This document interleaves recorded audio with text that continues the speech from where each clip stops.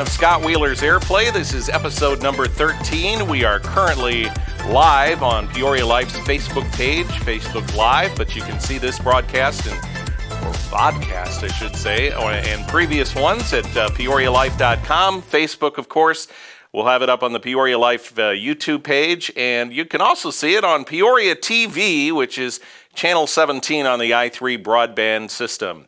On Airplay, we go behind the scenes to meet some of the local radio and TV personalities you listen to and watch on a daily basis and see what they're kind of like off the air. And my guest today is, do you know, Rick Hirschman, that you have been in Peoria radio almost 40 years? Shush. I'm just impressed you did that without cue cards. Yeah, that was pretty good. Cards, yeah. Well, you should have seen the first time. Well. So, welcome to Airplay. Rick has been, like I said, in Peoria radio, I think your entire adult life. My entire adult life. Yes. Well, if you consider that adult. I mean, it's... No, yeah, it was, let's see, fall of 83, I think I got my first internship At in 106. radio. At 106. Mm-hmm. I think I remember going to... Jeff Murphy was doing a remote at LaSalle Electronics. That'll take you back. Over on Sterling. And he was there in his satin jacket and, doing the whole thing. And I was going to Bradley and I went up to him. I'm like, so how do I, get into this thing? And he said, I'll go talk to Rick Peterson, who's the program director. And I did. And they had no internship program, had no idea what to do with me. And back then, music, and you remember to some degree, music, when you played music on the air, there were categories and there were index cards. Right. So it was like, oh, let me play. No, don't like that one. And don't like that one. And then you would play them like this. They didn't know what I should do. So they had me type and make these things onto sheets of paper for some reason.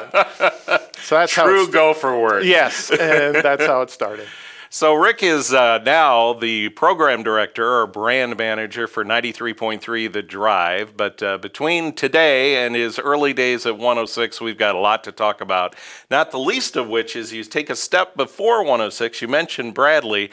Rick and I actually went to school together. We were on the same track, same major, many of the same classes, yet what was funny is we both graduated. You went to 106, I went to KZ93. I don't quite know how that happened. Did I? Speaking of satin There was jackets, more beer at 106 more than there beer was at at 106, KZ, so You're right. I'm sure of that. So, did I annoy you? When I was, because I was working at KZ before I graduated. Yes, you did. You did your intern. I did annoy you. Oh, well, no, yeah, yes, you were working. Well, and yes, you did, a little bit. No, it wasn't annoying so much as it was, well, frankly, a lot of us were jealous because you were working at a legit radio station. And we were up in, where was it, Bradley Hall, somewhere, and the radio station was some old equipment laying around. I mean, it was old. It was not very good. So we're trying to learn on whatever it was they had. And you were doing your stuff over at the Real Deal. And then bringing it in. And he had his KZ jacket. Satin jacket, too. yeah. So, and you'd have that, and then you'd bring in this crafted commercials that sounded so great that could be on the air tomorrow, and we're sitting there going, come down to our car dealer. And it was really wasn't that fair. part was a little annoying. I know where you're leading with annoying. It was, and I only remember this one time, but it just stands out. It was either a weekend or a vacation or something, and I think it was a comm law class. Oh, and the very best of communications classes. The book was like this, and it was terrible. There's laws in this business? And so we're all like, what time is this over? And we're getting to the end of the class, and this guy is sort of like, do we have any homework? Is there any kind of thing we need to do? We're all just like, on a Friday afternoon. No. But anyway, no, it was a respect and jealousy thing. That you had that ability to work in a professional atmosphere that we wanted, and we're there with you weren't too far behind, so you end up at 106, and what the professional end of that was a little to be desired, I think. So as you reflect back on those early days of the KZ 106 thing, what the rivalry, I mean, and Jamie Markley and I talked about this, how we knew each other. And you and I obviously knew each other from Bradley. Right. We'd see each other a couple of times a year, maybe at the world famous Heart of Illinois Fair party. Oh, yeah. And a couple of other things. But yeah, when you guys were in your RV and we're sitting there on a folding chair in the sun and the dust baking. It was... But look what you were able to do. Yeah. No, it was, what I liked about back then was it was a friendly rivalry. Mm-hmm. I mean, you were playing different music than we were. And, you know, again, we respected you guys, and maybe you did a little bit our way. Oh, absolutely. And it was, I mean, yes, we wanted to win. There was no doubt. I mean, there were internal KZ, you know, and all that. But when we saw you guys out, it was no big deal. I became friends with Gene Stern. So it was a good time, and one of the highlights was when 106 actually became number 1 in the ratings, and that was a huge deal for us. And a huge we were party, pretty, I bet. Sully's. Yes. Also gone the way of LaSalle Yes. Electronics. Yes. So how in the world, you're from New Jersey, correct? Yeah. How in the world did you end up in Peoria? Was it Bradley? People still ask me that. They do. Actually, it was Bradley. Okay. I had wanted to go to a small school. I went to a small high school. And I had applied various places, and it was in Boston and Ithaca and whatnot. And my dad traveled on business a lot. Okay. And there was a time when he was going to Chicago. And we said, well, this is an opportunity to go look at Bradley. So we drove down from Chicago, and at the time, Channel 47, there was a videotape machine fire from what I remember. A videotape machine was burning up. And the fire department came in and foamed everything down. So it was all destroyed. So by the time we went to look at the school, so that had to have been in 79 or something, or early 80s. So when we went to look at the school, they had brand new equipment. It was like NBC in New York, and for the TV side. And, you know, I'm looking at this going, this is amazing. And they would say, you know, oh, this is all student run and all of this stuff. Don't think I touched a button until my junior year at least. But it was an impressive facility on that side. Was it culture shock for you, though? From New Jersey to Central Illinois? Are you kidding me? What? First thing anyone would do is I put my stereo in, and in the dorm room in Heights Hall, I put a TV up on the cabinet, and I turn it on. I go, channel 2. Wait, 3, 4, 5, 6, 7, nothing. And then I get to this UHF, whatever that is, and then there's 3 channels plus public, and I thought I was in hell.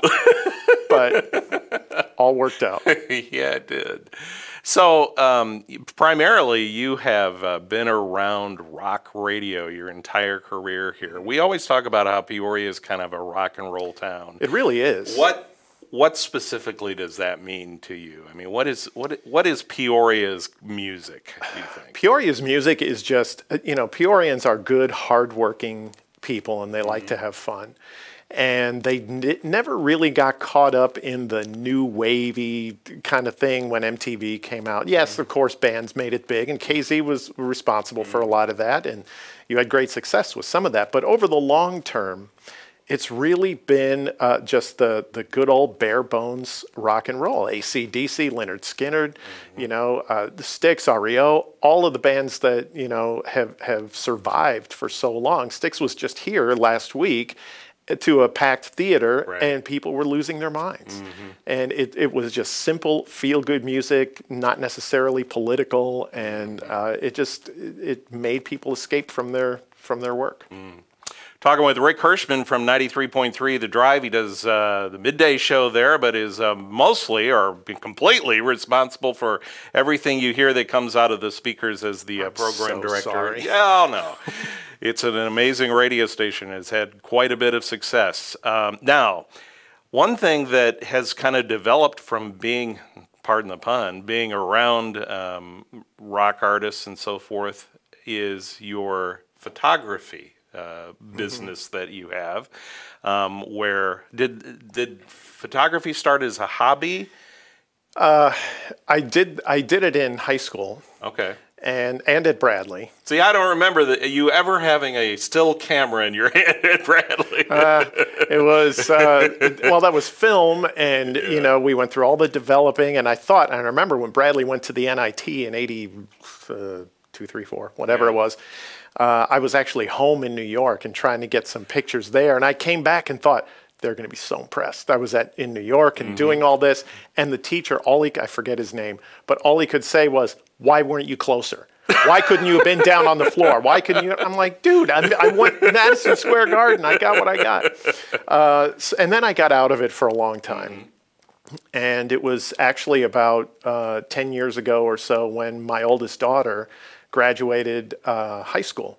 And the senior picture thing, right, which happens, and I had never really heard that was a big deal. Tell me about it. And some of the photographers who we really admired their work were a bit out of our price range.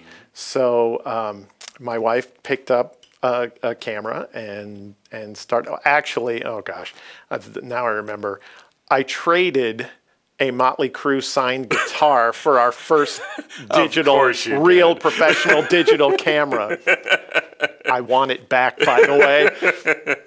And that's what kind of started that. So my wife shot her pictures, and, Facebook's getting started. People saw it, blah, blah, blah. And then she has quite a little business, Burnt Toast Photography. And so from that, you have the privilege of taking what I guess would be called event photography. A little bit. That's what I enjoy more. No money in it, but I enjoy it. And so you get to go to concerts or events and photograph the artists. Yes, okay. Sometimes you have to submit, and if you're approved, then you can go, and then they tell you exactly where you can be and for how long. And that's the misconception. I think people think you get to hang out the whole time and just take pictures. No, I recently had the chance to, and this sounds weird, shoot Paul McCartney. And because I hate saying taking pictures. It's just... Yeah. So, of course, people were saying, "Did you meet him? Did you meet him?" I'm like, no, he was all the way across the arena. You were there for 2 songs, and then, as they say, whisked out of the building.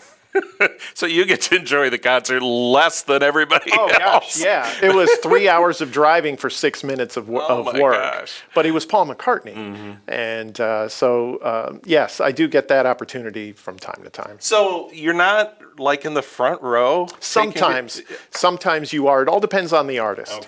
Okay.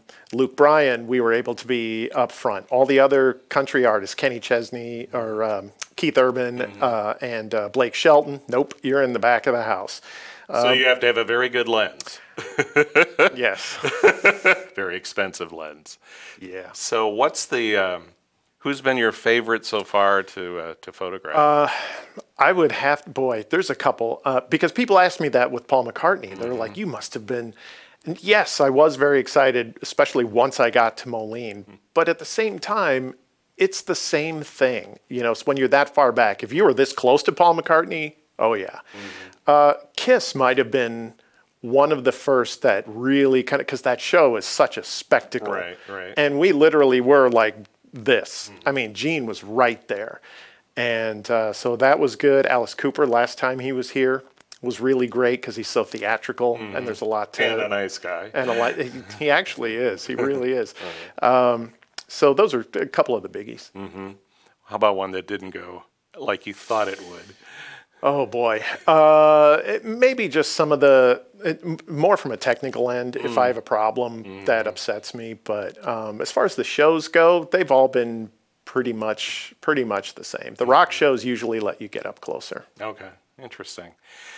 So this dates back... Where's the couch? Don't you guys have chairs and a couch to sit on? We have no green room. We have no powder person. We're just... it's a low budget, Rick. Rick Hirschman from 93.3 The Drive, and the frequency 93.3 has a long history, probably over 30 years now, of producing the City of Peoria's fireworks show. And the city is very gracious in providing police protection and traffic control and that kind of thing. But the radio station has actually been the provider of those fireworks since, 86, 87? Well, whenever you got that started, and then handed that off. So thanks a lot. You're welcome. No, it's really amazing. And that's what most people don't understand is everybody thinks either the city puts them on or some other entity, but it's really the radio station cluster that makes this happen with incredible sponsors. Right. Unity Point Health and Adam Merrick Real Estate and so many others come together to make it happen. And it is a ton of work that goes into it. You always hear the expression after the show's done, we'll begin working on next year's show tomorrow. That's true. It is literally true. There's a meeting already set up for next week. From today's airing of Airplay, the 4th of July is 2 days away. We've got hot weather. We do. And probably that ever-present chance of showers, but I've never seen it get rained out. No, it's almost like Florida. You know, it rolls through real quick, and then So what's anything new, different this year? I mean, this is a big show. It's easily the biggest in the state. It's biggest in the state, and when you talk to Melrose Pyrotechnics, who actually launched the fireworks and put that part of the show together, it's top 2% in the country, which is pretty amazing because so many cities are rolling back budgets and don't have the ability to do this anymore. But we feel it's important. We want to give this as a gift to the community, and we're excited about it. It's about 30 minutes and a ton of fireworks.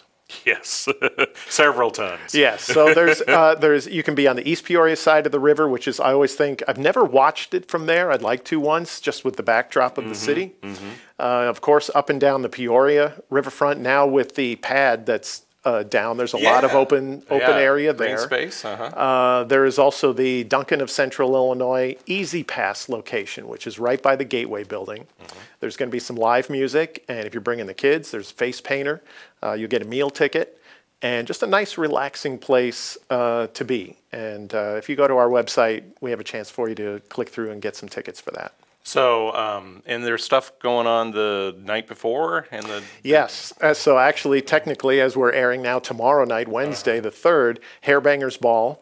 So sort of the Rock 106 throwback to the 80s. Those guys, Pat Benatar, Guns N' Roses, Bon Jovi, all of that stuff. Great. They're fantastic. They're just so much fun. And gates are at 7, shows at 8. So that's tomorrow night. 2 White Crew, a lot of the party anthem tunes from the 80s and 90s. That'll be Friday night on the riverfront. And most people probably have Friday off this year. Yes. So you can, except for you and me. Yeah, so redwhiteandboom.us. Okay. You can get all that information. How, for folks who don't know, how does that work where the fireworks and the music that's aired on all the stations of the cluster, how is it synchronized? There's a really long fuse that we light, and someone's sitting there with a record and going, and you go. swim across. And that is mind-boggling to me, even. It comes from, if you want to get technical just for a second, the pyrotechnic company, we tell them what music we would like. And they put it together, and if you think of a traditional stereo, you have some sound coming out of left, some coming out of right. With this, there's really some crazy noise that comes out of one side. So they kind of sync everything together through a computer. And once we start that, it goes to the barge where all the fireworks are. This isn't launched from land. There's actually a couple of barges sitting in the middle of the river. And it magically works. So when there's a crescendo in the music, there's a firework that's enveloped at full force. And when you know that there's a crescendo coming, you can see the one being launched, and you go, that's the one that's going to be there when they say boom or something along those lines. Yeah. Well, it's a great event, and I know it promises to be another great event Thursday night. We are out of time. I What? had many more questions to ask you about radio and your I love telling you, you're almost 40 years in radio. I don't know why you That's enjoy saying legendary, that. because I'm just slightly ahead of you.